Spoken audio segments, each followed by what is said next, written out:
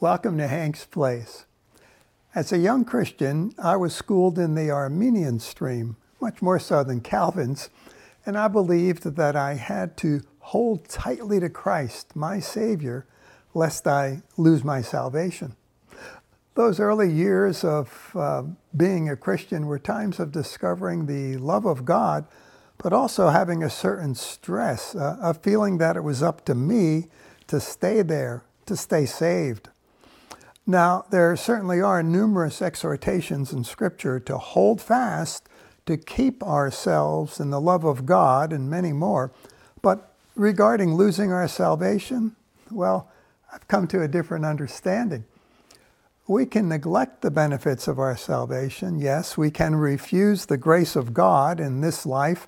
We can miss out on the goodness of our God, but losing that salvation? No. Let's look at some Bible passages and perhaps you'll draw a similar conclusion to me. 1 Corinthians, 1st chapter, 8 and 9. Jesus will also confirm you to the end, blameless in the day of our Lord Jesus Christ. God is faithful, through whom you were called into fellowship with his Son, Jesus Christ our Lord. Not you, not me, but God who is faithful. He will confirm, substantiate, justify, vindicate, prove that we are blameless when Jesus Christ returns. What a relief, huh? Here's another one. 1 Corinthians 1, 6 to 9. From the Message Bible.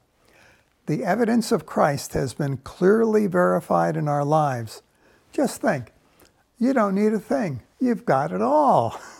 All God's gifts are right in front of you as you wait expectantly for our Master Jesus to arrive on the scene for the finale. And not only that, but God himself is right alongside to keep you steady and on track until things are all wrapped up by Jesus. God, who got you started in this spiritual adventure, shares with us the life of his Son and our Master, Jesus. He will never give up on you. Never forget that. Wow, again, on the day when Christ Jesus returns, it will be shown that we don't lack a thing, for we are in Christ. God is at work in us to keep us on track and to keep us steady.